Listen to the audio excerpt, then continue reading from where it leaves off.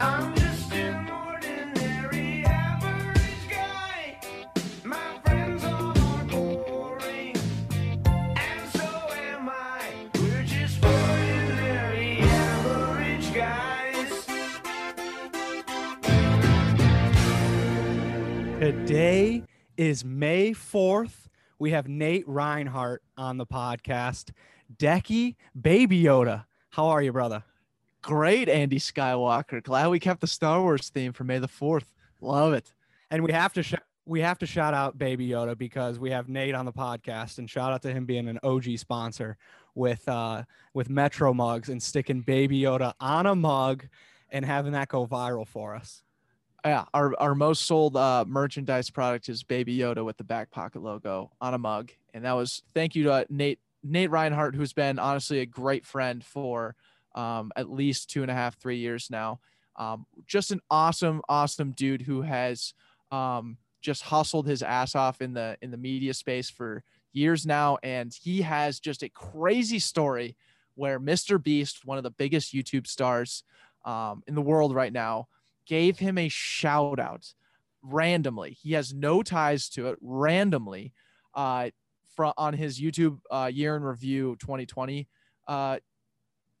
episode or video. Sorry, it was a 6-minute long video. And at the very end of it, he got a shout out, and his page went from like 2,000 subscribers or like 1,900 subscribers to over 8,000 in the first 6 minutes.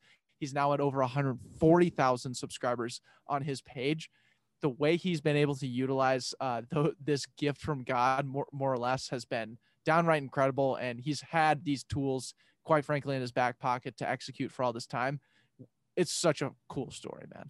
Yeah, and one of my favorite parts with Nate, after being friends with him now for 2-3 years, quickly we learned that he's a yes guy and he capitalizes on so many things. And we asked him to come on the podcast pretty early on in our friendship, and he looked at us. He goes, "I need a more worthy story to share on the Back Pocket podcast. So I'm going to say no for now, but we'll circle back."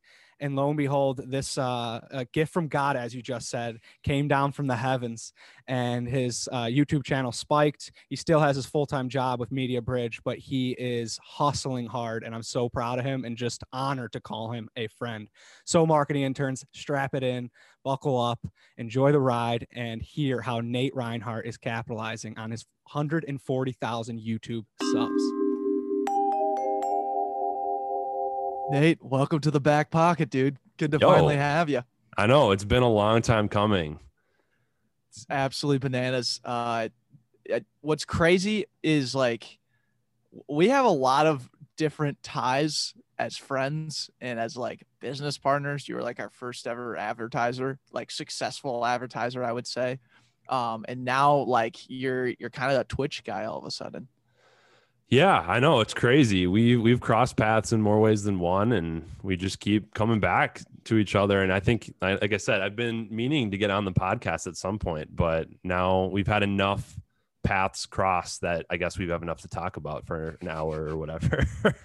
Yeah, well, what's the coolest thing about it is, we've known each other for a couple years now, and we've talked about coming on the show and doing something like this.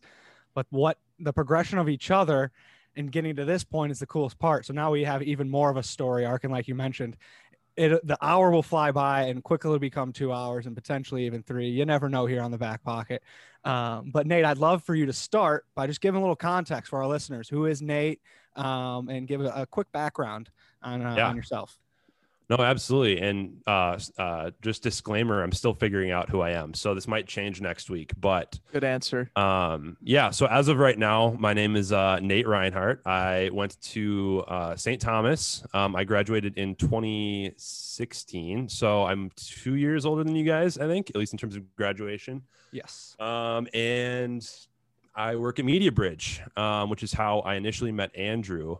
I like to tell the story of how I got to where I am, because I think that none of it makes sense. So I want to be a doctor my whole life. Went to St. Thomas to be a bio major, did that for a year, instantly called quits on that. Not because I was a quitter, but because I simply just hated it. And I figured that was not how my life was supposed to go. If it was, I really disliked every single day doing it. So I jumped over to econ. So I graduated with an econ degree, but then after graduation, I don't know what I want to do. So I take an unpaid creative internship at Media Bridge and was doing like graphic design and things of that nature. Moved over to like digital media and then was an account executive. And now I'm kind of in my own role there, which is helping lead strategy, analytics, reporting, and so on. So yeah, it's just kind of been figuring it out as I go. But I'm the only the only department at the agency that I haven't been in is the one that my degree most directly qualifies me for, which is finance. So that's the irony of life. But here we are. Yeah, and what's super cool about that story, I remember you telling me when we first met, you started an e-commerce company in college, and that kind of sparked the curiosity into what would that look like as a professional career. What was that again? Yeah, I started a clothing line in 2011 or 2012 with two of my buddies from high school, and we were all going to school in different places. But the summer before starting at college, we put in a ton of work. And what's kind of crazy is we were in the top, I think we were the 12,000th Shopify store ever, like in that range, which now, I mean, if you've seen their stock price, I mean, they are the go-to for e-commerce. And I mean, they've had hundreds of thousands of stores before then. But yeah, we were running a clothing line just because we wanted to. We thought it'd be cool.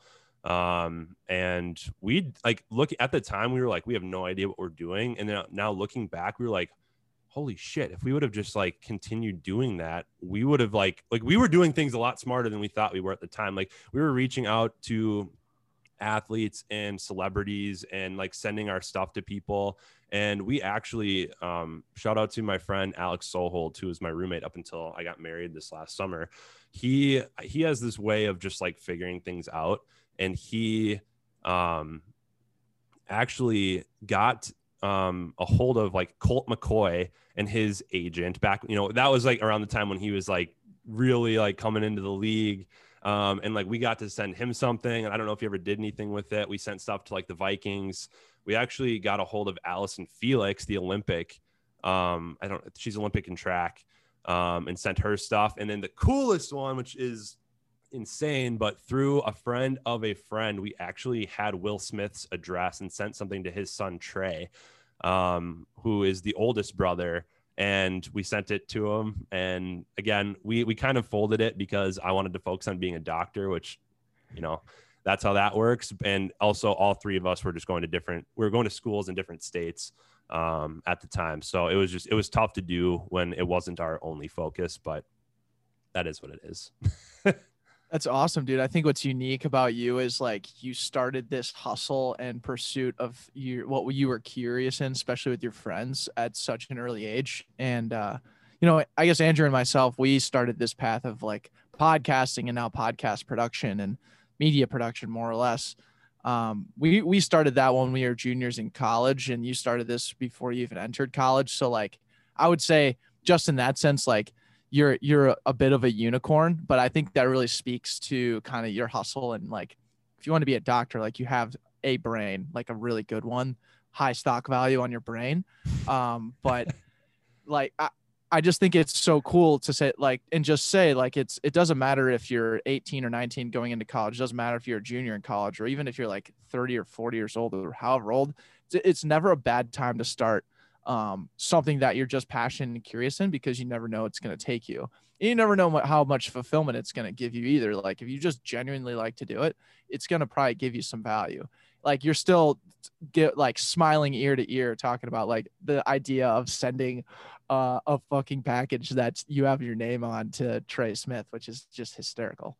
Yeah, no, I mean, everything that I've done in my life, even if it hasn't worked out for what it was in and of itself, it has paved the way for something else down the road that has been tangible. Like, you know, now I'm back to using Shopify in a greater capacity for everything that I'm doing with Nalter Deeds, which we can get into in a second, I guess. But like that, it's just like, if I didn't already have some of that knowledge and like that curiosity, like, and also even going back to high school, it all kind of ties together because that's when I started my YouTube channel, which it was 2009. I was a freshman in high school. I had an Xbox. I loved Call of Duty. And so I got really big into the Xbox Call of Duty YouTube scene.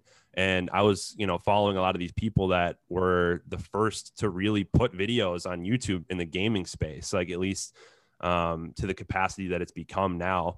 And now everything is kind of live stream focused first and then standalone content second in a lot of ways. But because of that and because of YouTube, I taught myself Photoshop and Premiere and After Effects. Like I torrented them, and sorry, Adobe. I didn't have the money at the time, but now I am a paying subscriber.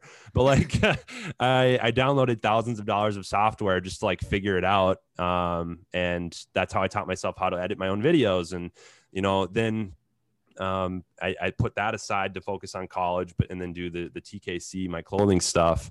But now in my daily life, I'm using that same skill either at MediaBridge or like what I'm doing on the side. Like I still use Photoshop and Illustrator and even Premiere on a weekly basis. So even if like I said, even if the thing in and of itself doesn't end up working out, like TKC, I don't necessarily have plans of bringing that back. The fruits of the labor that were gained from just like the process are what carry on. And Yes. that exact finishing sentence right there is why we have connected so well over the years. Yep. So process oriented, so much fulfillment comes from just trying something new, failing, learning at it, and just being continuously curious, like Deck mentioned. And that's the coolest aspect.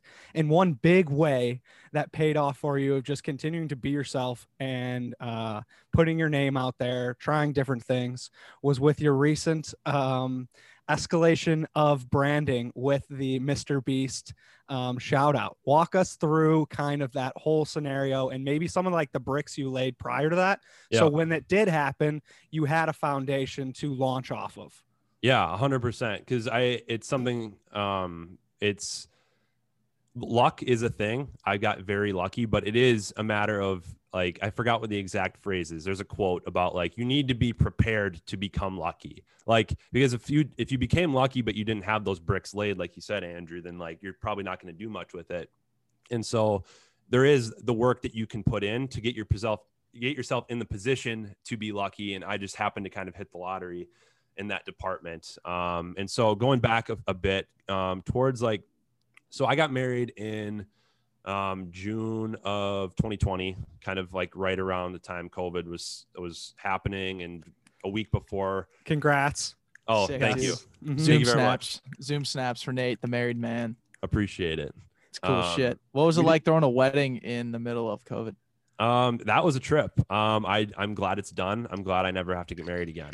Is my thoughts and opinions on that, because I loved it. It was an amazing day, but we didn't know if we were going to get married at our venue a week before because the laws were changing, because between George Floyd had passed 2 weeks before. So there was like the curfews and things going on there, plus COVID restrictions. Like we ended up having it at our venue in a more limited capacity.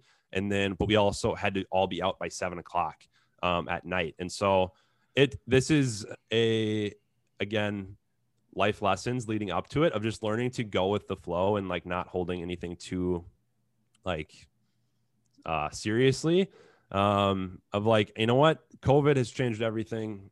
Everything is not how I thought it was going to be initially. So what's one more thing to just like, we can just change.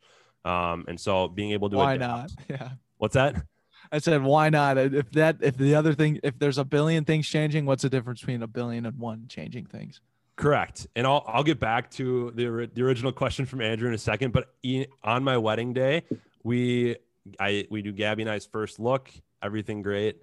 And this 2 minutes into our pictures before our ceremony, she had caught her shoe on her dress. I bent over to fix it for her, and I ripped my pants right down the center seam, about an 8-inch gap from literally the bottom of the shorts all the way up to the top. So I had an 8-inch hole in my pants for my wedding, and I didn't care. I'm like, whatever, man, let's just freaking go. So That's sick. That's so badass. And you can't forget the shoes that you were wearing during your wedding. I mean, Correct. that needs to be pointed out. Okay, so I didn't wear the Nikes for the actual ceremony. We put them on for the reception, but I'm a sneakerhead, so I also got all of my groomsmen custom Nike Air Maxes, which I deemed the Nalter Wedding Day player editions. And so it had it had blue and gray. I love the Timberwolves, so that was kind of the inspiration behind that. And then it had gold text on the back just to kind of signify like the wedding, and had the wedding day. And I think I don't even remember what was on the other shoe, but anyway, so that was that. A bunch of asides on the general story of just setting everything up. So we just got married, living on my own. I was living in a situation very similar to how you guys are and were, living with a bunch of my best friends in the world in a house. And so I was like, we were all kind of still in lockdown and like couldn't hang out like as much as we normally would. And I just had more free time. And so I started, I had my YouTube channel still. I hadn't done anything with it since about 2011. I had a decent amount of success. I got like 2,000 subscribers. And then I just shut it down for 10 years, basically. But I decided I want to kind of just get back into it. People were getting into, the streaming world is huge. And then also cards. So sports cards, Pokemon cards, like that has, grown a ton in the last year, just in terms of people kind of digging in their closets, seeing what they have, influencers like Gary Vee and other people that are talking just about the collectability. And now that's evolved into like NFTs.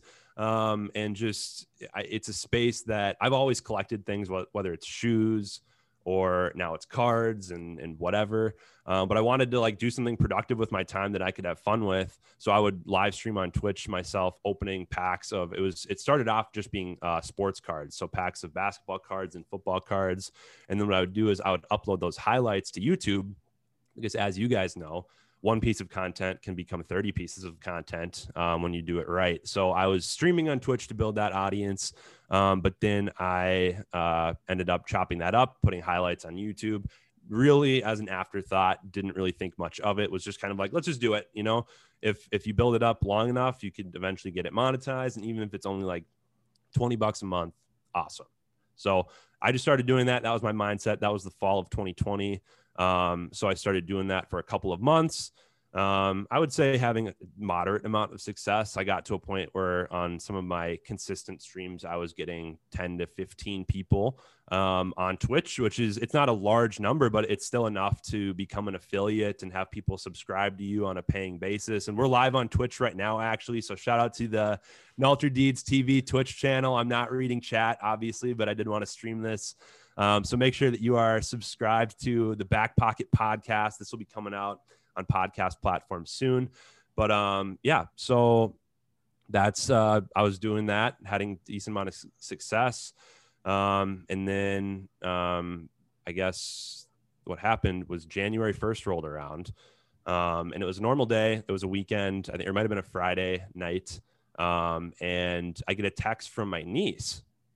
And I'm like, I don't really talk to her that much, and not like on a consistent basis. So I was like, oh, that's interesting. And I read it and it's all caps. And it was something along the lines of, holy crap, Mr. Beast gave you a shout out. Like, ah.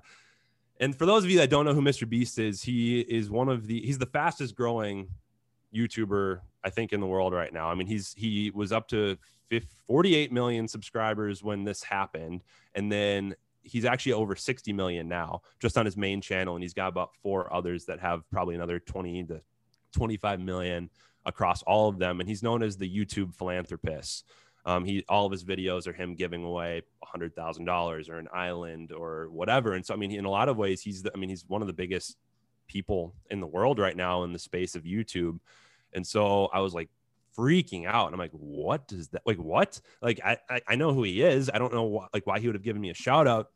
So at the time I had 1,400 subscribers on my YouTube channel because I had lost some over the years from being inactive from my initial stint. And I loaded my YouTube app and I had 8,000 subscribers. And this video went live 6 minutes ago. And the video was 6 minutes long, shit. mind That's you. insane. And your shout out was at the end. My shout out was at the end of the YouTube Rewind 2020 video, he gave me and two other small creators a shout out. It was just a video of him recapping the year because YouTube decided they weren't going to do it. So he did it. And then at the end, shouted out someone from Germany, these two girls from Australia, and then myself. And so over the Wait, why did he just randomly shout you out though? That's like what I'm trying to I don't understand. know. It was completely random to my understanding. I don't know how my channel got found, but he basically, what he did on the video is there was a jar of names, like a glass jar, and he just reached in, picked 3 names, and somehow my name was on that paper. People have asked me this a ton. I have not entered anything. I didn't know about it. I've never talked to him.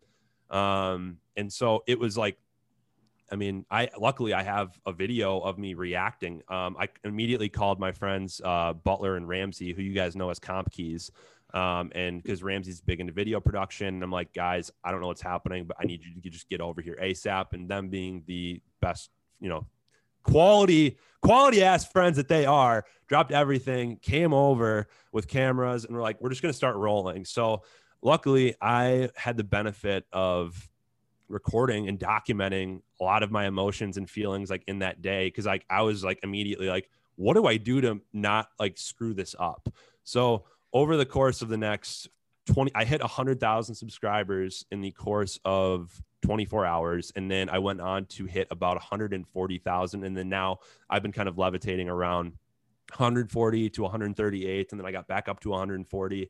And so that's something that I've been kind of just like, it doesn't matter to me. I'm losing subscribers now because a ton of people followed as part of a movement, and then they're not actually, a lot of them don't care about the content that I post. So I'm losing some subscribers, but keeping the majority, and growing now my own audience from that. But it's been a wild ride over the course of the last 4 months. Yeah, 4 months now. Dude, that's so crazy. And there's a lot to unpack here, but I want to start with like the impetus of like this new collector's era, and like understand how personally, I don't know if I'd ever watch someone open Pokemon cards or any sort of cards on Twitch or YouTube. But can you kind of explain or maybe educate me like on this like industry as to like how it's kind of come about, or like the entertainment value or of it necessarily? Yeah, I think a big piece of it is nostalgia. For any of us that opened cards as a kid of any kind, I think it was like, oh, mom went to Target and grabbed me a pack, and like I definitely remember that, just for the record. Like opening a pack of Tops was awesome, and you had like your book, and you would, I totally understand that. 100%. And so I've done a lot of thought process behind this, because I'm just like, why do I enjoy it? Why do other people enjoy it? And like, why is this so fun? And I think part of it is nostalgia. I joke that my content on YouTube is premium nostalgia content, as far as it's people that are people like us. We're a few years removed from college. We're still we're millennials or maybe older Gen Zers, that as a kid, we loved it. We probably stopped doing it when we got to like middle school or high school in most cases, just because we were focusing on other things. But now we're a few years removed from college, and we have expendable income. And it's like, I think there was a TikTok sound that I used where it was like, I have adult money. And like, this is like, now that I have adult money, like you can spend adult money on things. And I mean, that's true. Like, if I want to spend $200 on a pack from 1999, to like, not only is it the feeling of opening it again, but it's actually, it's like, it is an investment to some degree. It's an investment, but it's also a gamble, because you're not guaranteed the value of what you're probably paying. But in some cases, you're going to pull a card that, because it's older or it's just more rare, and if it's from a modern set, that it's worth more. And then if you get that professionally graded by a company like PSA or Beckett, that if you get a high grade, like a 9 or a 10 on those cards, it 3x's, 5x's, 10x's the value. And so there's a lot of people out there that probably think that like, oh, you stream Pokemon cards? Like, why? And I'm just like, do you understand that a first edition holographic Charizard in PSA 10 just sold for $500,000? Like I don't think a lot of people understand that. And so it's something that Pokemon's actually bigger on YouTube than sports cards are. Maybe that's a weird concept. At least I thought it was, but there's not really that many people that are doing sports cards on a huge level on YouTube. And so maybe that's a gap that as time goes on, that will be filled. But there's tons of people that have millions of subscribers doing nothing but either opening Pokemon cards or just talking about Pokemon. And so that's been a big focus of mine, just because it's more affordable than sports cards. It's tough to find right now just because every Target and Walmart in the world is sold out. But it's super fun. And then just going back to your original question, like what's the appeal? Every pack, there is a spot in it where there is a guaranteed rare.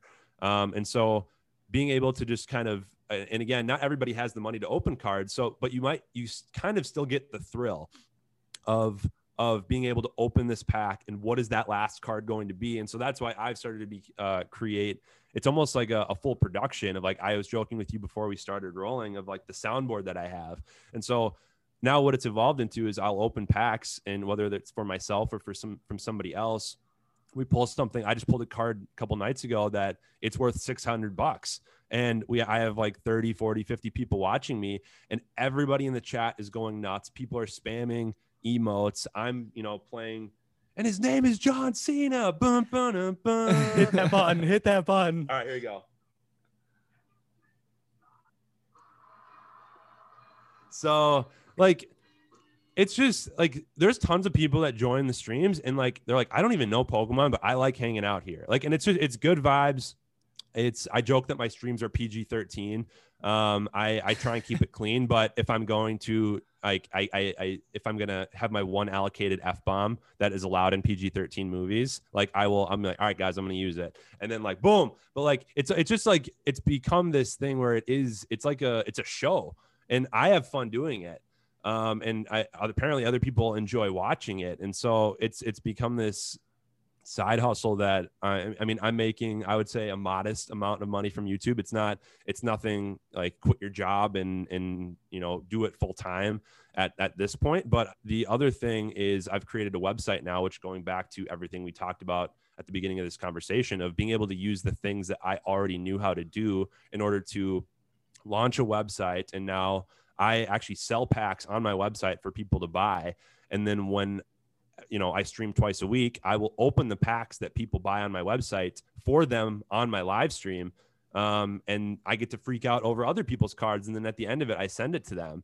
And so that's actually evolved into a legitimate, side hustle. And over the course of, it's been only about 2 months, but I've sold around $11,000 of packs doing just that. And that's not revenue. That's not profit. Like, I'm not making huge margins on that. But at this point, I don't care. I've put every single penny that I've made from YouTube back into the channel in some capacity. And I plan on continuing to do that because I have the benefit of having a full-time job and not needing to do that. And that's just kind of, I'm throwing gas on the fire.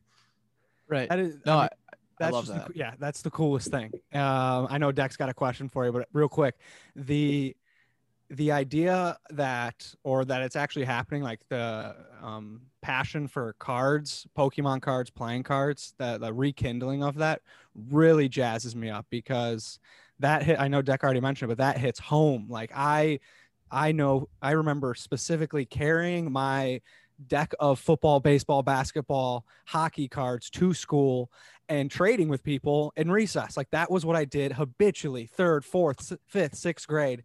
And any penny I would make, I'd ride down to Albert's card store. All he did was sell cards. And I would go and buy as many packs as I could, open them up as quick as I could, and see what value I had, any rookie cards in there, and I'd stuff them away. And then I'd go to the playground and try to trade them away. And that was the most fun that I can remember, like in recess, all the other kids that had decks of cards. And the fact that now people are streaming it and people are like into the idea of just opening it and valuing the interaction between that, it blows my mind that it's an actual thing, but at the same time it doesn't, because of how like much enjoyment it brought to me as a little pipsqueak. Yeah, no, that's what it is. It's as simple as that. And like, this is I can, even though, maybe you haven't thought about it in a while, I can see, even like Declan, like you said, a pack of tops, like baseball or football or whatever, And it's cool if you have some of those older cards. Like I found a couple of my old ones. Like I have a Kevin Garnett rookie, and like I have like some of those things, and like, you know, they might be worth $5, $6, $7. Most of them are not in, you know, the best condition, but every once in a while you'll find that diamond in the rough that, you know, whether you want to sell it or just hold on to it for the rest of your life and know that it's of value. It's fun. And like I said, it's a combination of just the nostalgia of the 90s when cards were huge.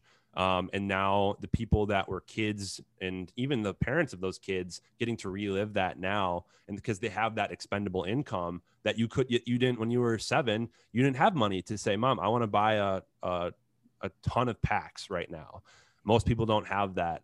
And so I actually think that we need to turn this into, like, I'm on your court right now. I think I need to have the boys over whenever Declan's in town, if you have the extra time, and I will buy a box of football packs or baseball packs, and you guys can come on my turf, and we'll live stream that and you guys can relive that on stream.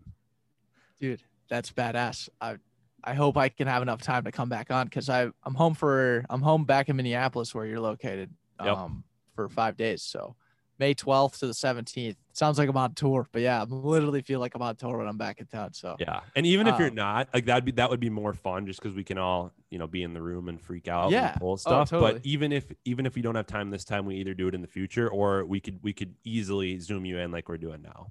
Totally.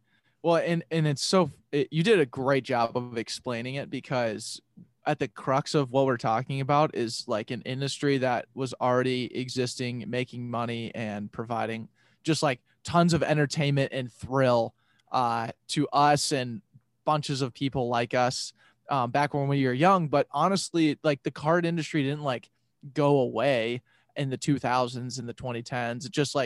It's just now resurging, because everything with the internet and how we're being able to be connected on a Twitch and a YouTube, and there's all these like different strategies on how to basically make money and make everything an industry, like literally everything. Mm-hmm. No wonder it's coming back, you know, and collectible items have always been a thing of value. And now that you can trade and sell and like get everything at the snap of a finger, like, it just makes it makes so much sense. So great job on like truly explaining it, because I feel like if anyone who like is listening who just like understands the thrill of like opening a deck of cards now totally understands, like, oh, NFTs are going to be huge. Like, that's just going to be, it's just starting, but it's going to, and it's going to be fun to watch like how that evolves in a virtual sense. Right. And on 100%. top of that, real quick, what's like hitting it the nail on the head, the word nostalgia and vintage everything right now is branding 101 for every bigwig out there. They're going back to the 90s is the branding of almost every single company you see with the color schemes, the wordage, vintage and nostalgia. Like, and then playing cards just kind of fit right into that. Yeah. That is what it is. And I just think that given what the last year, almost year and a half has been, like, people just want joy. Like, realistically, like, people have had a tough year in a lot of ways, in one way or another. And so being able to have that pure childhood joy of like, what am I going to get? Like, I think it's addicting, like, beyond, like, and again, you don't even need to buy packs to necessarily experience that. Like, and that's why the YouTube and the Twitch universes have exploded with this. It's fun is what it is. I mean, I might work, 9 to 5 and eat dinner, and then need to do another hour or two of work. And then I get on, and sometimes my streams will go 3 or 4 hours long. And it's like, I am pretty like zonked at the end, but like in the moment, like, it is like, I'm living my best life. Like, I feel like I'm on top of the world. I just get to freak out and just like celebrate pulling cool cards. And the fact that I might make a little bit of money here and there doing that, just that's a nice like side to it. Like, beyond, even if I wasn't making money, I'd still be doing it. I was doing it before the Mr. Beast shout out. So now I'm at this point trying to figure out how to most utilize the opportunity that I have ahead of me. And it's something that I think Andrew and you and I were talking about this when we went to Utapils the other day, of like, cards are awesome. I don't necessarily know if that's like I don't want that to be my main focus forever on YouTube. And so much of that YouTube audience, not that I should be catering my content to what people want to see, but again, to have that opportunity of having this audience essentially gifted to me, like that I know what content they want to see. They want to see stuff that like Mr. Beast is doing, which I'm not going to say I can cap what he's doing. I'm not going to do that, at least not right away, certainly, but being able to maybe do the cards on the side and continue to build that. But also I've done a couple of other videos where like to say thank you to everybody that helped me during the Mr. Beast shout out. I ordered Mr. Beast burgers. If you're familiar, he like formed ghost kitchens all across America. And I made a video doing that and then brought those around to like all my best friends and just made a fun video out of it. And it was like 4 or 5 minutes long. And like that video got like 16,000 views. So I'm like, if I could start, the card streams don't even get that many views. But so that's why I'm like, I almost want to move that over to another channel and then utilize the audience that I have on Melter Deeds, the main channel, to build more of that other content that I still love to do. But yeah, I'm in the midst of figuring that out. Yeah, I think it goes without saying, like Gary Vee always talks about the idea of like, oh, you know, you can make money off of basically any side hustle nowadays. And like, he's totally right on that. But I think what is kind of missing in that take, or what everyone should like to truly take away, is like, step one is find what you just love to do online, because there's so many goddamn things to do, and just go do it. And if you make money, it's just like passive income that you get on top of whatever you already do. It's not like you're saying, like you were just kind of explaining, like, oh, I'm not going to like stake my flag on the card trading moon and stay there for the rest of my life until I'm 1 billion years old. It's like, you know, I was gifted this platform. I'm doing this right now, but like, you are a fluid person who has fluid interests. So like, honestly, that's kind of the best part, is you get to be fluid about how you progress through and find like the most joy at the end of the day. And I think that's just what's super fun about it. And it's what's cool about your situation now is you have this like gifted little pool of people that are now kind of following you around. And I'm sure that has a lot of pressure, right? Because like before you were doing it with 100 people, now you're doing it with 140,000 people. So like it's a little bit different, right? But yep. I think it goes without saying, you know, like you have the tools to kind of pursue your potential.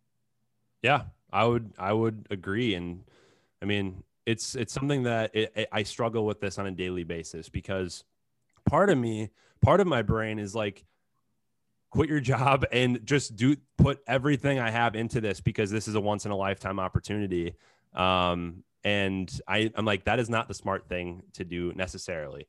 And so it's not, I love my job. I love the people there. This just happened to happen. Like, it happened out of nowhere. I did not expect this. And it's like, I don't want to, in 10 years, 15 years from now, say, if I would have just like given it a little bit more and like went for it, it would have been more successful, and it would have been, 10x. But it's something that I have learned in a good friend of mine, Chris Anderson.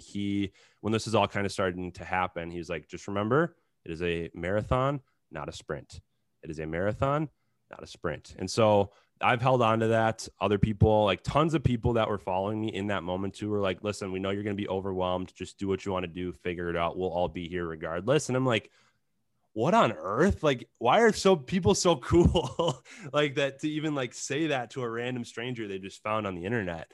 And so like, I mean, I don't know if you guys are familiar with Discord. Like Discord, it's like Slack, but for gaming. Like it's for forming communities. And honestly, it might not be a bad idea for the back pocket to get one. Yeah, we've been told before to start a Discord community. And I was not really sure. I used it for fantasy football leagues, and I was like, it's not as good as Slack and whatever. But ever since then, somebody was like, you need to build one. So I put one together on the second day, and now I have a community of like 800 people, which is not a lot compared to the YouTube channel. But it's people that I can talk to in real time, one-to-one communication, and have this community that lives with or without me, where they're like, we have topic chats about like sports and cards, and here's pictures of my pet. And so people are like in there talking about random stuff, and it's building the sense of community when I'm not even there, which is the coolest thing. And like, I know that in a lot, I am the figurehead or whatever. And so, I have to like that I'm the reason the community has formed. And as I continue to put out videos and whatever, it will grow and sustain itself. But it's something that's one of the coolest things that's happened from this shout out is building this very loyal, really fun, positive community on Discord too. And that's been huge. So I definitely would recommend that to you guys, even if you just put it out there. If you don't focus on it, just having it as an opportunity to connect with people, it could be a cool thing for you. Yeah, I think it sucks sometimes because like we just do a billion things all the time. So like whenever you think of like this idea of bringing another thing in, it always is like a little overwhelming. I know Andrew's a little bit overwhelmed today. You could discuss that here. I know he wants to say something. I can attest to that. Real quick, Nate, did you hit your camera button? Yep, I've got mine on. Okay. Yeah, dude. Kids dialed in. But I've heard Discord chats are awesome. We had a podcast guest on not too long ago who started it's called Sixth Floor Trading. No, Andrew, what's it called? Devin Winter. What's his It's 6-4 trading. Yep. Sixth Floor Trading. Okay, I was unconfident, but nonetheless, he has a Discord community where they discuss they wake up every morning and do day trading and long-term trades and whatever, but it's all centered around trading in stocks and crypto. And he just started this like membership, and now he has like paying subscribers to basically be in this like membership like group to talk stocks all the time and get like this like sort of insider knowledge. But he was also another person who was like, you guys need to start a Discord chat. And I think really at the end of the day, it's all about just like building these like really good genuine communities where you can not only like create the community where everyone's like having a good time and feeling comfortable and grabbing value, but at the same time, like for someone like yourself, or even when you're at the head of it, like I feel like feedback is such a big aspect of it. Like, you know, you want your like your main riders, your main dogs to like stick with you through the ups and downs or through your different changes. So like, is that sort of a part of it for you? Or I mean, like where do you find the most value? I would say, because we do have like a suggestions chat or a channel there for people to recommend ideas, and something that I'm going to be doing soon, little spoiler alert for anybody that's listening, is we have a self promotion chat where you can't spam it. Otherwise, I know people would, but people can drop their content in there, whether it's your channel or your podcast or whatever. And that's something that now what I want to do, because I want my channel to be about giving back and continuing that positivity and being able to provide help to others, because I was given this blessing of an opportunity, is I'm going to make a video of going through like my self promo chat and obviously doing a little bit of prep work beforehand to make sure I'm not promoting anything that's like inappropriate to be promoting. But it's something that's a content idea. Like I've gotten a ton of content ideas out of that. And then also, what was I going to say about Discord? This is the big thing too, because when you think about like social media, you guys know that organic reach sucks, right? Like, I mean, there's things you can do, but like in TikTok is not that, but like in terms of like Instagram, Facebook, Twitter, like it's like 4% of your audience will see your posts on average, versus a Discord, which is going to be some of your, not to say that everybody that that follows you is going to join the Discord, but the people that do, again, there's a function called @everyone where you can, if you have a message like a server announcement, you can post it there and tag @everyone and say, hey, we're going live for the DNP right now. Come join us on Twitch. And you have a one-to-one direct communication that is, they are all notified by that. And these are all people that want those types of notifications in most cases. And so it's not social media because it's not out in the open. You have to join it. It's an invite based, but it's like if you could post to all of your followers at once, would you, and like all of them would be notified? Would that be of value to you? I would say yes. 100%. Yeah, Totally. And so I think, I 100% get it. Andrew and I talked about this week of, you know, there's only so much we can do. Like, we have very limited time, and you guys have done a really, really good job of outsourcing and finding really cool people to help you and help grow the back pocket into what it is today. And so Andrew was encouraging me, because I'm at that point now too, of like, I am more than happy to do like film videos, do these things. But I don't have the time to edit and have a full-time job, be married, live stream, record videos. I can't edit and be consistent with it. And so he was like saying, you know, find somebody like we've done, like find somebody in college that wants to learn. And I mean, this is a very unique opportunity. And so I think there's probably somebody out there that would be interested in helping me. And I'm more than like happy to pay. Like, it's not going to necessarily be huge because I'm not making a ton right now, but like, it's something that like I would more than be happy to provide somebody what I am making so that I can continue to grow it and do everything else that I'm doing. Yeah, I think or go ahead, Andrew. yeah. I mean, and Deck probably will add to it, but that's the ideal situation where you can bring someone on that's equally as passionate and might have a bunch of raw talent, but that passion exceeds and anything skill that they bring in every single time. They care about joining what you're up to. And if you just pass along one task at a time and grow with them, Yep. they will start to buy in. And when you win, they win with you. And it's just a really cool circle that we've been able to build with our interns that genuinely care, if not more at times than we do, about the growth of Back Pocket. And it's like, it's so fulfilling to see like them get lit up about the same things that I do, because we've taken so much time and effort into incorporating them into this community called Back Pocket. Yeah. And just to add to that too, it's like there's something to be said about like putting your time into someone as well. Like a lot of these interns sometimes, like for us at least, is like, hey man, we're going to put some time in, teach you how to do podcast production, media advertising, like X, Y, and Z that we can provide. We're going to put that time in every single week with you. Yep. And you're like, hey man, you're graduating in May. If this is something you're genuinely interested in, which is why you're reaching out, like we'll make you a serviceable person and give you an idea of like if you want to be in the industry or not after 3 months. Like, promise you that. Like, Yeah. if you're willing to put the effort in and like, well, effort/energy in, then like we're gonna put in the energy and effort in too. And I think that's like personally one of the most fulfilling things to do is like build up a guy or a girl in the farm system of like sharing your passion. Yeah, like I love video editing and I'm gonna teach people how to make like Friday beers memes on Adobe Premiere, and then like teach a guy over a course of 3 weeks, and then all of a sudden he's making like awesome Bochella promo videos that we need to have for Bochella. You know, Shout out Kai Carlson. Shout out Kai Carlson. Guy put together a legendary Lion King Circle of Life video. It got taken down by Instagram. We're gonna work on a workaround there, but like the Twitch stream last night was popping off because I put that in as like a commercial during like Andrew's prep time, and the chats were going nuts. They're like, it's funny that we have to watch this over and over and over again, but I can't get over the Lion King video. And I'm like, dude, because it's fucking good. Like, yeah, it's awesome. But you're going to be just fine with it. Like, it's one of those things that when you boil it down, it's like, you can only do so much.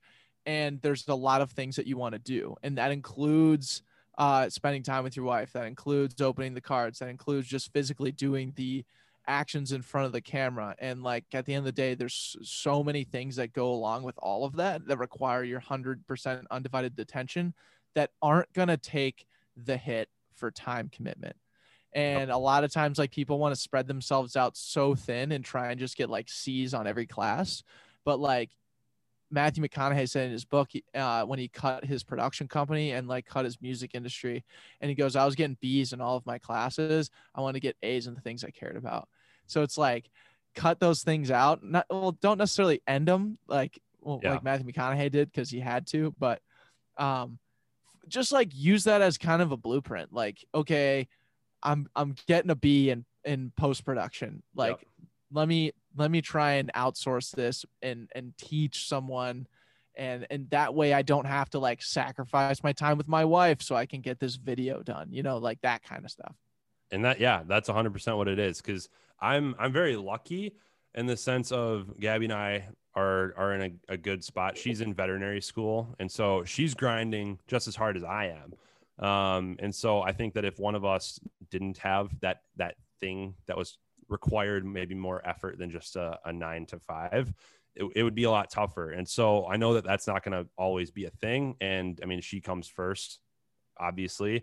And so being able to make sure that I'm not, slacking at my full-time job, I'm not, not doing anything with YouTube and Twitch, and then also making sure that she's fulfilled and my dog is taken care of and she doesn't feel like she's bearing that whole burden, because I have a 11-month-old French bulldog that is just like a shaken up bottle of Mountain Dew, and he just wants to run around and be crazy and eat things and whatever. So that's something that I'm working on actively right now, but I know that I need to outsource. I am 100% on board with that. And so hashtag sponsored post, anybody that's listening to this, if you're interested in assisting with any video components or just general help with my channel and stuff, reach out to me on Instagram, which is @NalterDeeds.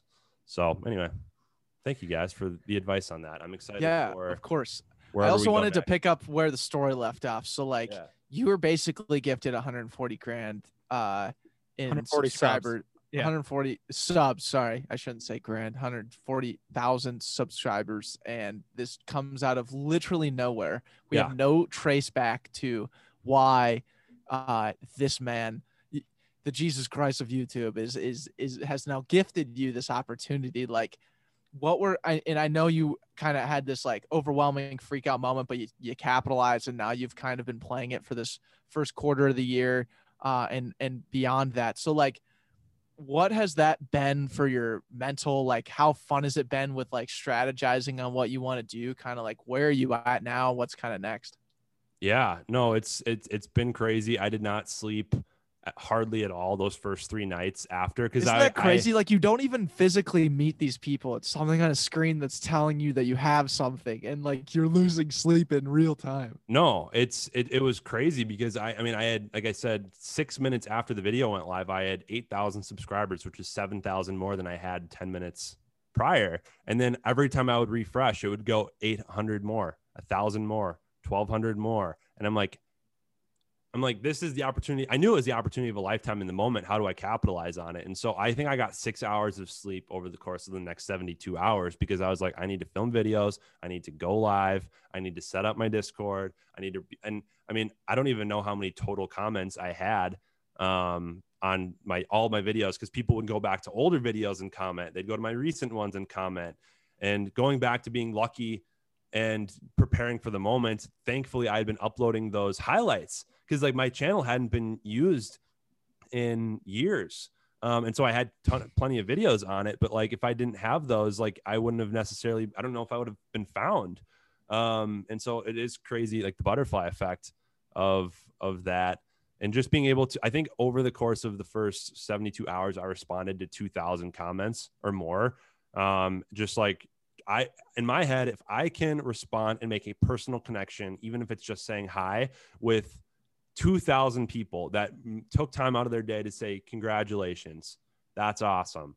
I think that at least a few of them will stick around, and I would definitely say that was correct. And so some people have been saying like, oh, you need to not just do live streams, you need to do other things, which is true, but live streams gives me the opportunity to connect with people on a one-to-one basis. And now I have people on my streams that are regulars, and that I'm live on Twitch right now, like I said, so I can shout out Anthony Swenson, who's watching right now. He's on almost every single one of my live streams. And like, I now have that connection with him, with many other people. And so Anthony Swenson rocks ass, dude. And that guy sounds like a good dude. Yeah, he totally does. So it's something that I know I have not done everything perfect. I don't think that anybody in my situation would. But coming to grips with that, of just, again, it's a marathon, not a sprint. And just being able to acknowledge where I'm at in life, because I've had those what ifs. What if I was in college right now? I'd be probably failing. I'd probably be dropping out because I could put so much time into this. Right now, I can't necessarily do that. Like, I have commitments to other things, and like, that's totally fine. But like, acknowledging where I'm at and just, working with the Legos that you have in front of you is the analogy that I've used before.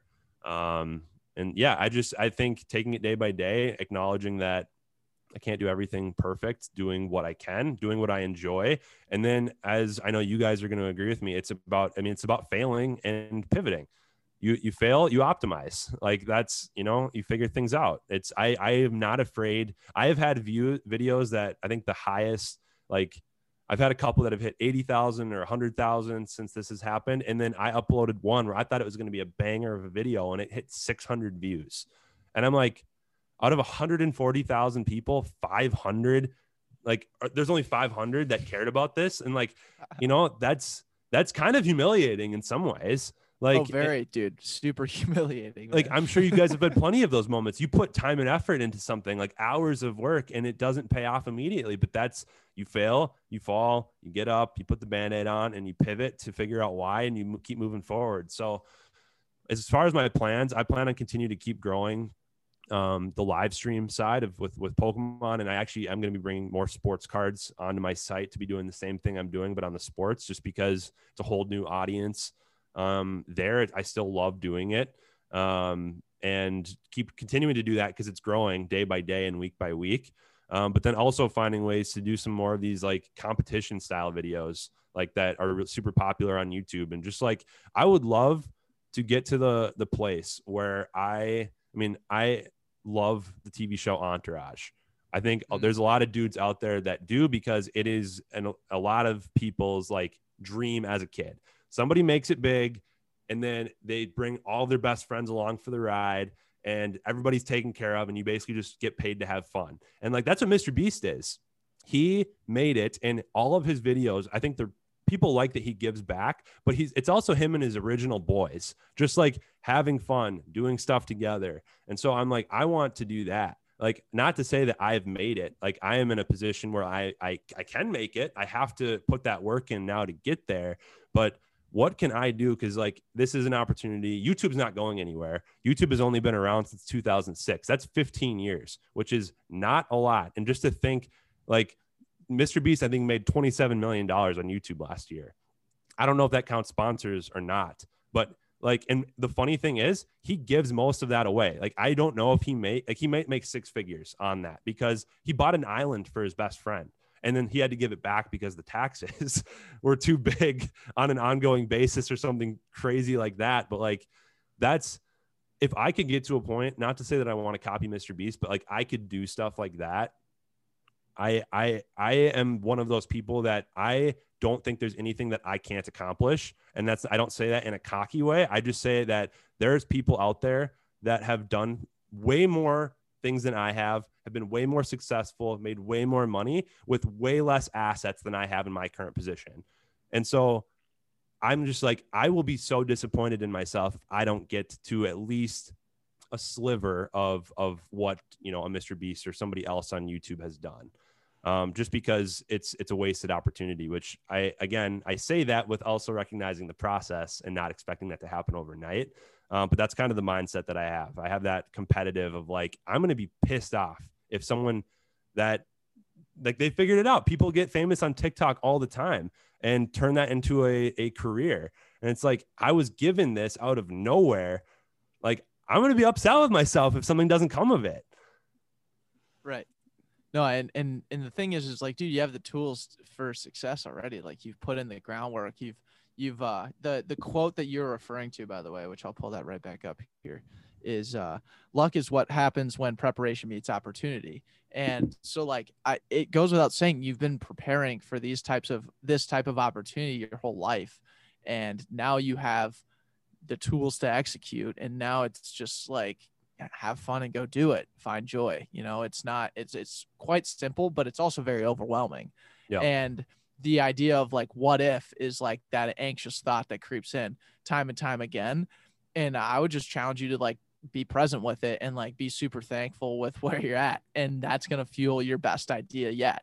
And that is something that I triple down on with the creative process, like at all times, because it's just this, I think a lot of the influence, especially with creativity, comes from like what you're digesting in the current time. So like you're going to pivot in a certain way to something new that you've never done before. Hence like us with maybe Discord, because 3 or 4 people are telling us to do this Discord thing in the last like month and a half, or like, hey, this Clubhouse thing, you guys should give it a rip. All these different things come across your table at all the times. And if you're not being present, you're going to miss the opportunities. And then you're going to look back and be like, damn, I missed it. Yep. Just like what you said with maybe the e-commerce thing or whatever. But regardless, you just got to continue to chop away, lay that perfect brick every single day. It's just fun to have the opportunity. And it's fun to have the tools to operate in this society right now that is so remote, so online, but so connected in some sort of different way. 100%. And it, like when I go surfing in San Diego now, like I could complain so much about my situation living in an RV in the middle of the desert. It's about to be 120 degrees. All these different things, but I'm like, damn, dude, like I'm living it, man. Like I got a good situation going on in my life. And that helps me just like understand that like this is such a specific moment in my life. Like I'm going to be talking about the time I lived in an RV for decades to come, as long as I live that. But I think at the end of the day, I keep putting myself in these situations because I'm just like taking what comes my way. And to say a year ago that I was going to be here, like a year ago, I was with Andrew in that studio. If you had come on this podcast a year ago, you would have been sitting across from Andrew and I shooting the shit over, a couple beers in our studio. A year later, now I'm here. It's so important to stay present with it because there's so much good content just from the idea and the mindset of staying present. 100%. I could not agree with that more. Yeah, and that it's so fun. And Deck has circled the wagon already, but I'm going to reiterate it. Like it is so fun to be able to play in this space with the amount of work that's already been done and the backing that you already have. Like you know what you need to do. It's just a matter of simply continuing to do what you're currently doing and letting that evolve into something, finding a way to add to your repertoire of things that are happening. This is like this virtual space where you're just trying to get as many eyeballs as possible, but which eyeballs matter, and finding like the ones that are going to resonate the most. It's a virtual space and you don't really get to interact with it in person, so you might as well make that one-on-one impact when you can. And that one guy, what's his name again? We got to shout him out again. Who's the guy? Jenkins. Wait, Is it who? Anthony? The chats. The Oh, guy in the Anthony chats. Swenson. Anthony Anthony Swenson. Swenson. Like that is going to replicate itself. The Anthony Swensons of the world will continue to be around, and that's what's the coolest aspect of being in this space. And then on top of that, what you're doing, Nate, and I think is the coolest aspect, is a mirror image of you. You're not doing anything that you wouldn't already be doing, and you've said this already. That is what fires me up. Like you talk about the TikTokers that go viral. Okay, they might have just like hit a pocket of something that they now they're pigeonholed in, and they have to be in that space, and they become this alter ego that they never intended. Why we've always connected is like we are passionate about these things, and it's simply a reflection of who we are, and the people that continue to gravitate into this circle are like-minded people, and that is 100% the reason why Deck and I continue to do this podcast, is because we have the ability to chat with like-minded people that are passionate about something, they care about it deeply, and they're continuing to do it daily. And I love having these conversations every Thursday because of that. Yeah, no, you said it best. And I've loved seeing the progress of this podcast from whenever the first time I heard about it when you were interning at Media Bridge, and just like, I have listened to some of the episodes, and I'm just like, it's cool. Like everybody, like there is this fascination of just like chasing whatever drives you, and just to see people that are actively doing it, it's refreshing, and people are figuring it all out. And I think just being able to surround myself with more people that, whatever your arena is, but we all have the same goal of like, we want to just do what we love. And hopefully there's, if people decide to follow that, that's awesome. And it, the hope that it becomes something, which is not necessarily the end goal, but it's, again, you know, I would love for it to be in some case and in some way. And I'm about to be 27. There's plenty of people that have made a ton of like, just they've had a ton of success, whether it's YouTube or something else. And I mean, YouTube didn't even exist when they were 27. Like, I have to keep reminding myself. And like, I know I'm not a huge Gary Vee person. Like I think he has his place like in the space, but I do respect what he's done, and just like knowing like where he came from with his wine stuff. And, you know, he was in his 30s or 40s or whatever when he started that. So it's, I don't know.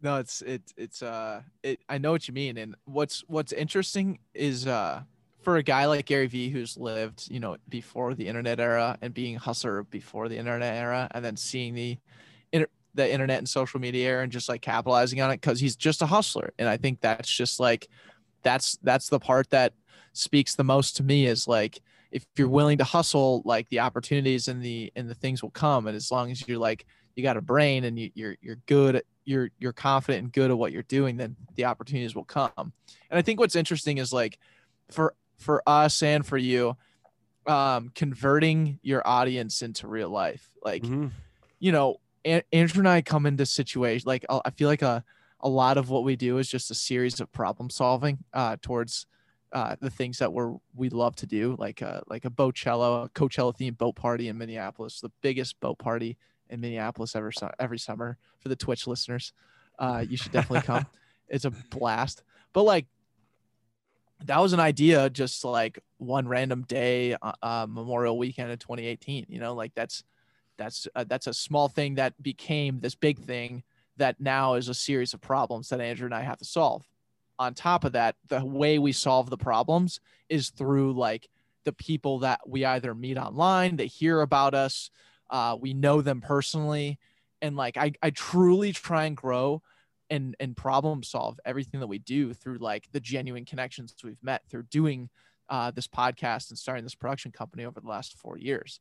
So like, I feel like that's the biggest caveat to like life, longevity, this marathon that we're all running, is like, what's the best way that you can capitalize? And I hate to say capitalize, what's the best way you can utilize and like genuinely create a space for yourself to like be able to solve the problems over and over and over again. Like, you come to us with a problem, or we have a problem that comes up in our own circle. It's like, I'm going to think of the first like 2, 3, 4, 5 people that come to my mind that I just like know, and I can text them. Yep. Or like know, and I can Discord, throw them in the Discord chat, or like DM them on Instagram, and they're going to respond because they see a DM from Back Pocket or Declan or Andrew or whoever. And it's like, they're going to respond because they know like we're good friends. Yep. And that happens over years and years and years of this type of commitment, what you're talking about. It's just a fascinating thing that I just wanted to bring up, because like, you're kind of in the such a young nascency of this idea of like, you're gifted so many people. It's like, who are the players, who are the hustlers, who are the people like that I will genuinely connect with. Yeah. No, I totally agree. And it's something that I've had to remind myself this a lot, because 99.9% of people that are in my position, in the sense of how many followers I now have worked for it, and I haven't. Like, I have not put in. I'm gonna stop you there, Nate. Okay, you can say what you're gonna say, but I'm going to continue with at least part of what I'm going to say. Okay. Nice. This is podcast. I have not earned that. Like, I have understood that I've put in work to get to where I am. I am not saying I was just randomly, this is here and I got lucky. Like, that's part of it. All I'm saying is that the journey of getting to 140,000 subscribers for another person, they are they have battle scars. They have been weathered by the storm. They have figured it out. They have figured out the process of thumbnails and titles and keywords in YouTube descriptions, and the production process, lighting, audio. Like, that is what I'm saying. I get what you're saying, and I appreciate that. But all I'm saying is I've gotten lucky, and I'm in a position where the expectation is, because I've had a lot of people that have come onto streams or commented, and they're like, this guy's 140,000 subs. Why isn't he doing this? Or why is this wrong? And I'm like, I'm in a weird position to speak to that, but yeah, anyway, it is what it is. Yeah, I Yeah. mean, you said what I was gonna say. I don't believe in luck. I think everything comes because you put in the work, and it arrived because of consistent motion. But on top of that, say you are lucky, where you are ultra different from most is your intention behind why you're continuing to do this, and it returns to the art of the give back. This guy, Mr. Beast, allowed you to have this many subscribers. He said your name. He gave you this opportunity. What if in his world he went through a bunch of YouTube channels and looked at people that had a very just like humble, simple personality that he knew we're gonna like utilize this to ultimately be in his position one day to then give back to someone else. And that's who you are, Nate. You already have done it in the regard of any dollar that has come in. You're trying to replicate the Mr. Beast model and create a video that does quote unquote meet the Mr. Beast standards and like might boost your videos. But ultimately, that's what you want to do. Like you want to be having the ability, you want to have the ability to create a video and give someone an impactful moment. And I think that's what's really cool. So regardless of what you are lucky about, the intention behind everything is pretty beautiful. Yeah. And I appreciate that. I hope to God at some point I have a thumbnail and a title of a video in my YouTube creator, whatever, where it says giving the back pocket a Tesla. That is I'm putting that on my list of videos. So give me like, I don't know, 2 to 3 to 4 years and maybe we can get there. We'll take the rocket ship to Mars. That's what I'm after. We'll put the first podcast, the interplanetary podcast. Yeah, the first podcast to podcast from Mars. That'd be sick. Or the moon. I'll do either. But we'll also take the Tesla in the meantime. So not to flex, I'm not to flex here, but Mr. Beast actually did follow me on Twitter. So he's never talked to me. I tried DMing him just to say thank you for the opportunity. I have never heard it back, but I think at some point, whether it's for a future video where he gets all of the people that, you know, he's done something for together or whatever, I strongly believe that at some point I will make an actual connection with him, just because I'm one of, I think, 1,500 people that he follows on Twitter roughly. And like, I don't know what that could look like, but just the opportunity, because I mean, he's consistently tweeting with Elon Musk and like all these, like, just like the crazy people that he is now, you know, talking to. It's like, what is he going to be in 5 to 10 years? And like, I am permanently, eternally, in some way connected to Mr. Beast forever. Like a lot of people are like, oh, it's that Mr. Beast guy, which, like, you know, there's worse things to be as far as like what I am now labeled as. And I'm fine with that, because I know I am Nalter Deeds. I am myself, but I am like my epithet. Like if I was Odysseus from the Odyssey, if you guys ever read that book, yep. I am Nalter Deeds, the Mr. Beast guy. Like that is the subtitle of who I am in some ways now. So like, I don't know. I feel very lucky that is part of that's been part of my journey. And I think that at some point this happened, but I'm curious and interested to see what that could maybe also look like down the road. Well, we're talking about your story arc, and we're talking about your journey, man, and the trials and tribulations, the ups and downs, the ebbs and flows, and strikes and gutters. I'm curious, Nate, through this process of becoming Alter D and learning who you are, what has been your average quality? What is your average quality? Something you do well at times, other times not so well.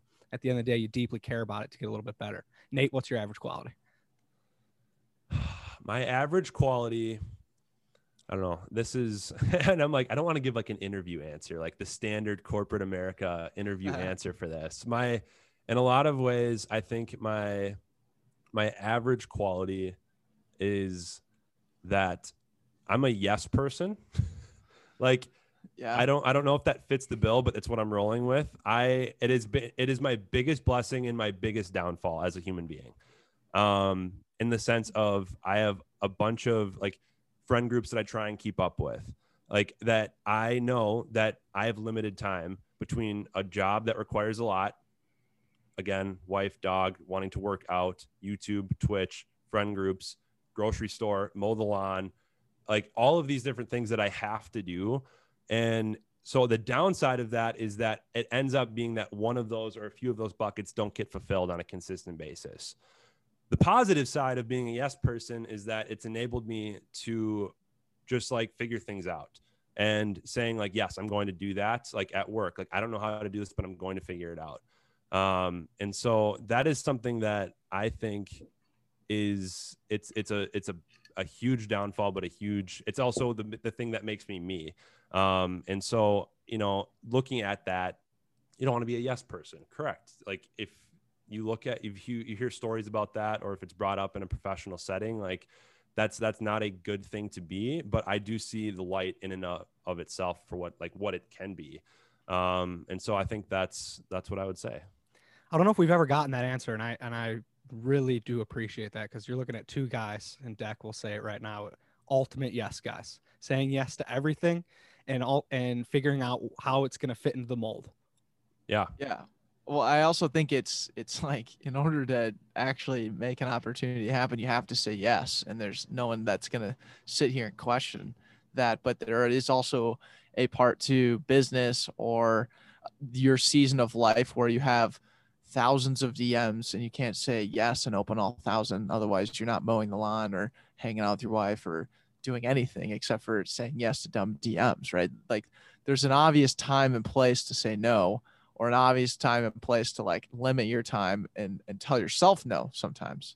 Yep. And I think it comes, like Andrew said earlier, like it ebbs and flows, right? Your yeses will ebb and flow based on what's coming across you. Your yeses got you to where you are, but your no's are probably going to free you up to, pursue the things that actually matter, essentially to where your yeses got you initially. So Yep.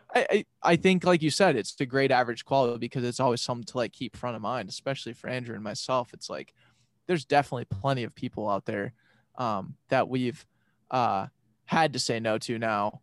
And going forward, we'll probably say no to more often because of just different opportunities that are coming our way. Like, Yeah.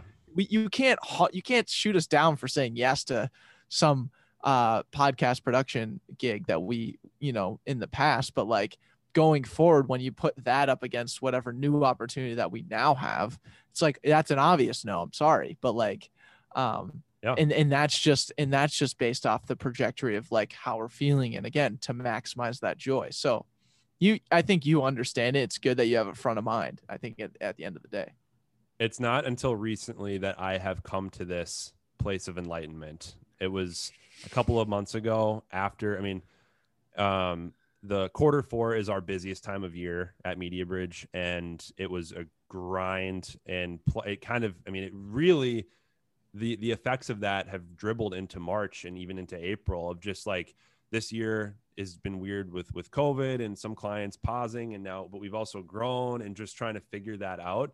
And, again, what got me into Media Bridge as a creative intern was being like, I said in my interview, I said, I'm going to work so hard that you can't get rid of me. And doing that like, that's what got me the job. And like, that's why I'm here and like why I've gotten to it. But it's also in my professional setting, it's been a downfall, because now I'm so strapped in so many different ways that I'm a B or a C in everything. And so learning how we use the term delegate and elevate, in terms, and just being able to, I don't know if you guys have heard that from Giselle. Yes, oh my God, have we heard that? So We use that. it's a fun, cute saying, but there's truth to it. Like I've had to embrace that, and I am now happier than I was a month or two ago, where I was probably like, there was days where I just wanted to fall over and like not do anything, because between trying to do all of this, be a good husband, all the things we've said a billion times on this podcast already, I was failing at all of them. And so if I did not stop being a yes person in some ways, and realizing I have the people around me that can take things off, not because I can't do them, but because I don't need to do everything. And that's, again, full circle. with YouTube and everything. That's why I need help. Like, that's why, like, I need to bring that person, because I'm never going to be fulfilled in this if I just consistently feel like I'm failing because I don't have the time to put into it. Yeah, no, I love that. And I think, it's just, it's so funny because, like, at the end of the day, this marathon is all about just being smart enough and aware enough to keep proceeding. Like, 100%. you have to just evaluate every new problem, every new situation that comes in your life day to day, and make an evaluation, move forward. Like, I'm not, especially in times where, like, you know, we're in, all three of us are in this, like, 9 to 5 hustle, your day job to get paid, and then from 5 p.m. to however late. We always call it the 9 to 5, and then the 5 to 9. It's way later I than love 9 that. p.m. Yep. But nonetheless, it's this idea of, like, dude, you're still gonna be hustling, you're still gonna be eating crow, you're still gonna be tired at the end of the day. So at the end, like, you're gonna have to find, like, the weekends are, like, times where I still am like, you know what, fuck it, dude, like, not doing anything, because I know that even if I was full-time in a position at Back Pocket, I'm still not doing shit on Saturday night. Like, I don't care what you say. Or Yeah. like, just setting, and maybe it's not that Saturday night, like, for granted, you're still, like, kind of technically always on call pushing the ball forward, but, like, I'm not doing media production on a Saturday night. Like, I'm watching UFC, or I'm hanging out with my girlfriend, or I'm doing whatever I want to do that, like, I genuinely want to do. And I think we're getting to a point now where, you know, we're actually getting kind of, our time will continually start to free up as things become more efficient. We don't have to drive to work anymore, wake up and go to work. Okay. For some people that frees up 4 hours, like 2 hours of, like, full on commute. And, like, okay, I'm not going to drive to the gym anymore. I'm just going to work out in my home, you know, like, that kind of frees up some time too. And, like, organization wise might free up some headspace. There's just a ton of different stuff from the past year that, like, we kind of got a little tick up in our, like, own personal time, because these random, like, looking back, I'm sure, like, looking back at, like, driving to work every day is going to be a heinous thing. Oh yeah. I will never purposefully sit in traffic ever again. What a absolute waste of time. Like, I know that people are like, well, I like to drive because I know I can listen to my favorite show or podcast, which, Or some people are sitting in traffic listening to this right now, and I hate to disdain those people. yeah, and I'm dearly sorry for them. No, I'm kidding, but, like, it's just, I am somebody that I do like to minimize. I try and make myself the most efficient possible. Like, Same. outsourcing the things that I don't like to do, like whether that's grocery delivery, or, you know, if I don't want to take care of my dog, I might put him in daycare for a day. We did that last week because we had an HVAC person coming to our house and didn't want to deal with our dog freaking out all day, which, you know, just, like, little things like that, and learning how to implement that. I am all about that. And again, going back to your original point, traffic, it can be cool to relax and have a moment for yourself. But in the end, I absolutely hate sitting in traffic. So I will probably never intentionally do that again, as long as I can, which probably isn't always going to be possible, unfortunately. Amen. But yeah, Amen. And through the journey, I'd love to ask another back pocket core question, man. Absolutely.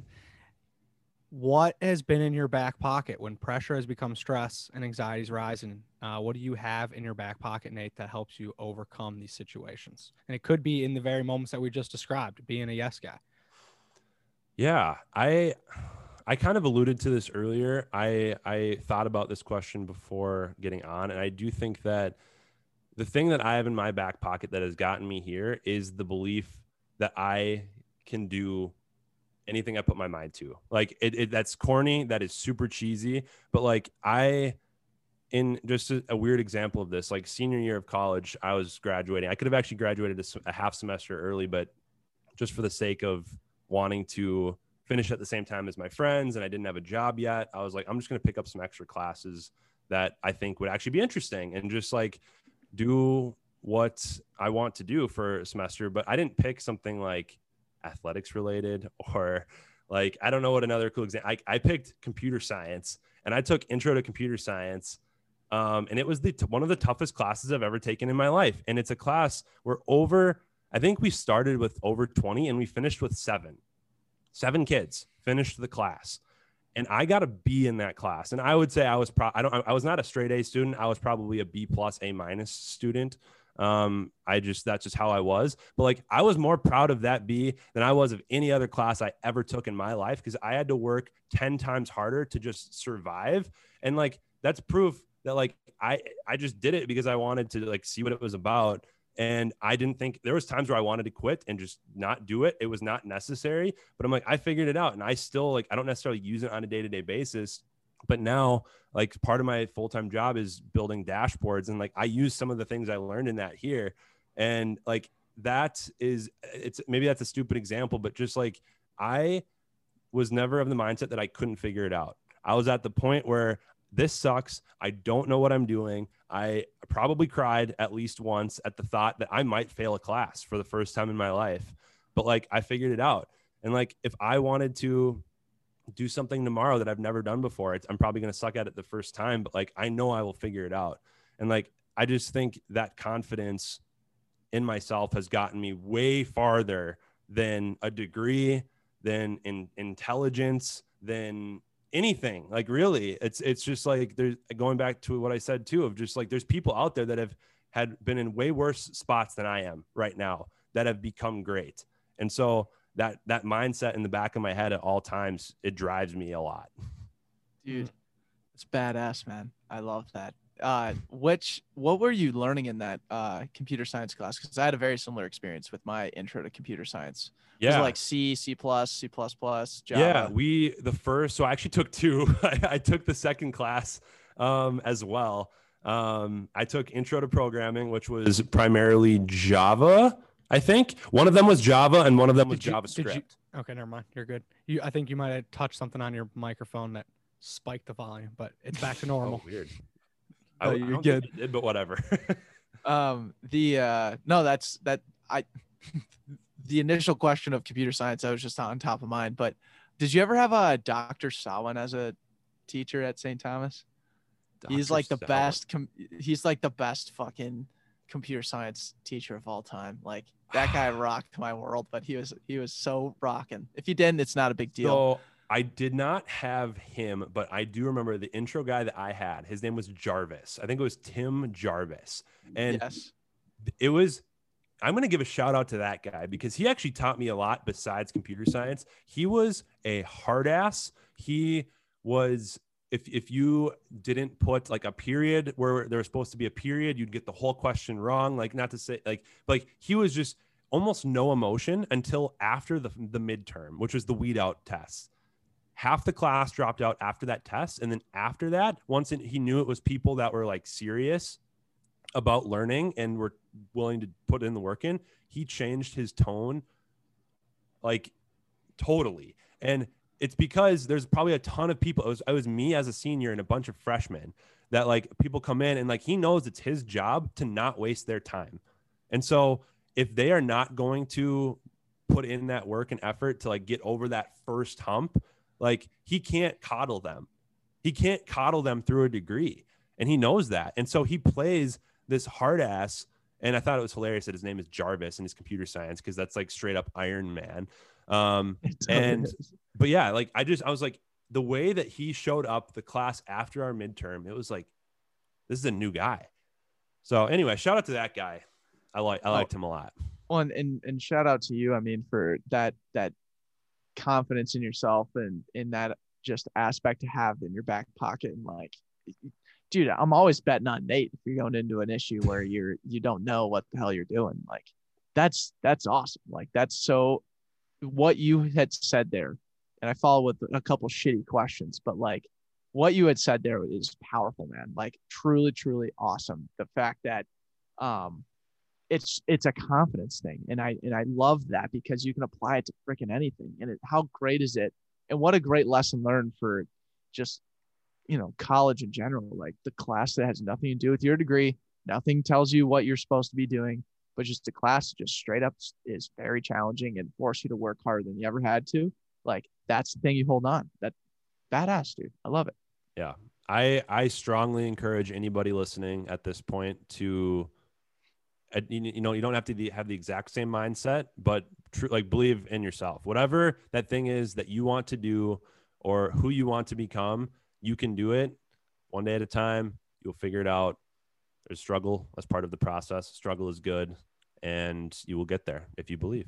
But I think, I mean, in people might roll their eyes at that, Nate, to be honest. People may be like, okay, whatever, but make yourself suffer a little bit. Like, don't be afraid of just like sucking ass at something for once. I mean, God damn it. Like 100%. It sucks ass to suck ass at something. I gotta say it. Like, it's true. It sucks, but it's so worth it at the end. It's so worth it to like go through the shitty part, because it just makes the outcome, as long as you like really put the good effort behind it, like it's so rewarding. Yeah, I agree. I know there's a lot of people that don't believe that what I just said, that's fine. But like, I know that you and both of you and anybody that knows that mindset and has adapted to it knows that it's true, because it's not going to happen overnight. I look back on videos and things that I did years ago and t-shirts that I designed, things along the way where I'm like, that was horrible. Like, I am ashamed of what that was if I were to put that out right now. But again, it shows the progress. Yeah, I don't know. There's something to it. And like I said, it might be cheesy, but I believe it wholeheartedly. Yes. It documents the challenge, the idea of never going away, a constant mindset of just consistently being in the present and not going away, and embracing the suffer, which is a challenge, but it's how we choose to grow. It's sitting in the suffer and challenging ourselves each day to get a little bit better. The best way that we know how is twofold. We challenge our guest to ask us, or to say, you should go and grab this person on the show. But we've pivoted recently, and we'd like to ask you, Nate, is there someone out there that you think we should challenge ourselves to go reach out to them and see if they want to start a podcast? Now that we're a podcast production company, we're also a talent agency. So be it. We're a little mini Hollywood over here. We got a vetting process and seeing who's committed to the game and the art of podcasting. So Nate, I'm curious, is there anyone that you know or that you might not know, but you'd be like, you got to go after this person. They need to start a podcast?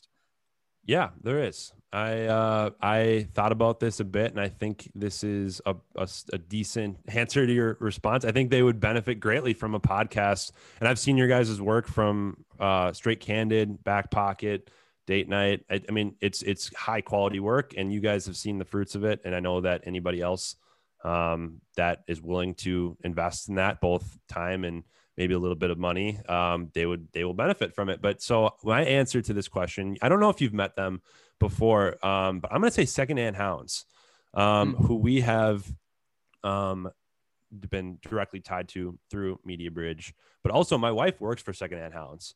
And so I care about them dearly. It's where I got Luca from. I think that they're I think the largest rescue in the Midwest. I mean, they've got, I don't know, they're probably over 100,000 followers on Facebook by now. I know that they were close. I haven't looked.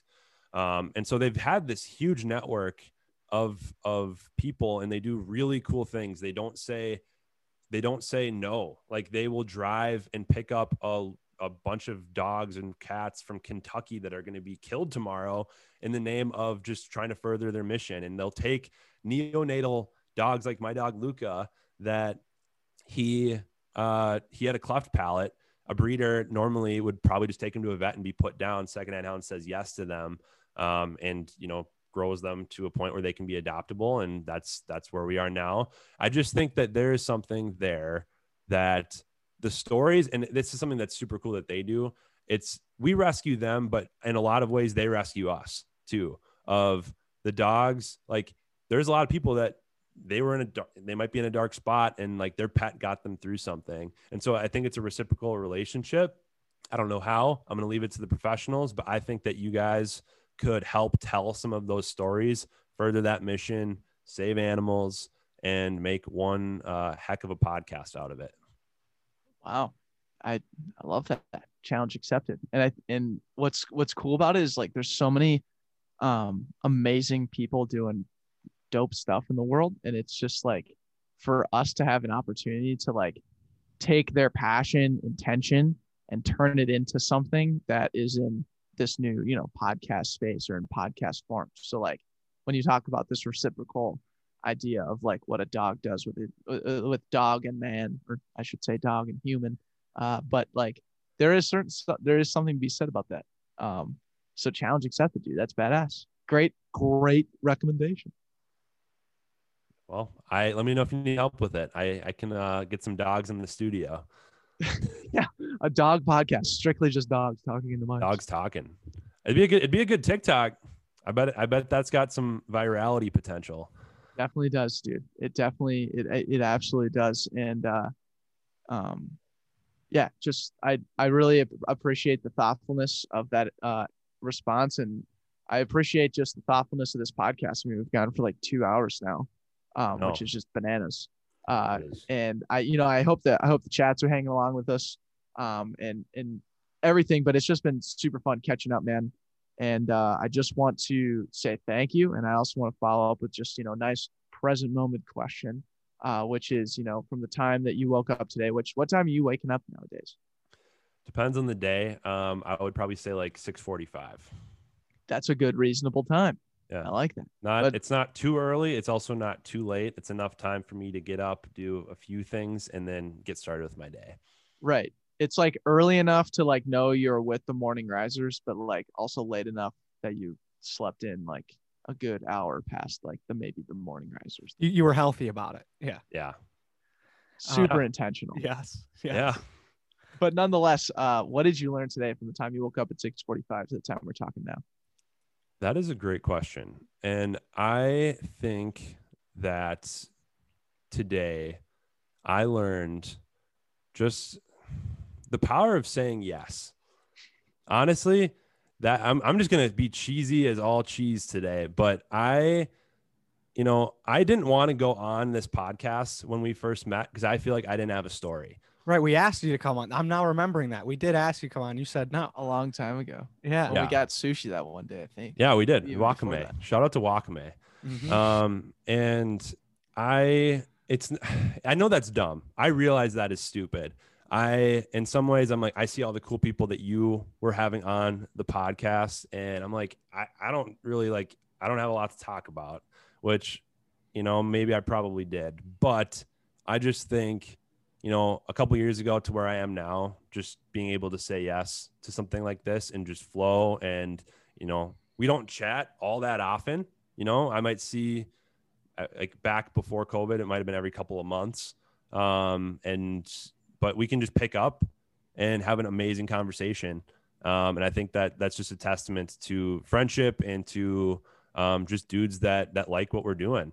And so, yeah, I would just, anybody out there that, you're maybe scared of saying yes to something, something cool might come out of it.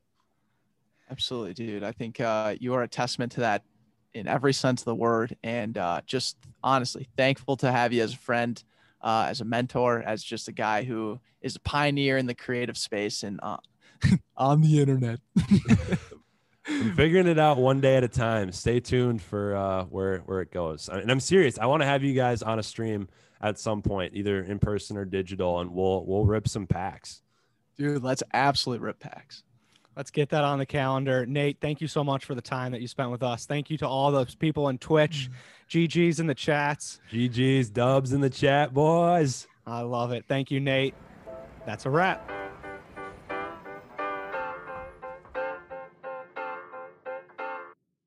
Seeing double. Tell the whole squad out the back door, man, I think it's time to huddle. Yeah, we're in trouble. Wrote a pop song, tried to pop off, but I think we popped the bubble. And we run around, but now I know we're tired of the nonsense, all the things we can't control. Really, really messes with a healthy mindset. Are we there yet, or is this just how it goes? So you wanna play the pop game, said you never will change, but I don't believe you.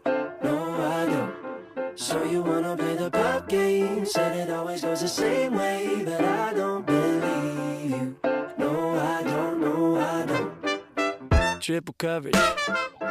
Had it mapped out, but you spaced out, man, you didn't see it coming. Yeah. Hold my luggage. About to fly up, holding my cup, looking down and seeing nothing. And we run around, but now I know we're tired of the nonsense. All the things we can't control really, really messes with a healthy mindset. Are we there yet? Or is this just how it goes? So you wanna play the pop game? Said you never, never will change, but I don't believe you. No, I don't. So you wanna play the pop game? Said it always goes the same way, but I don't believe you. No, I don't know. So you wanna play the pop game? Said you never, never will change, but I don't believe you. No, I don't. So you wanna play the pop game? Said it always goes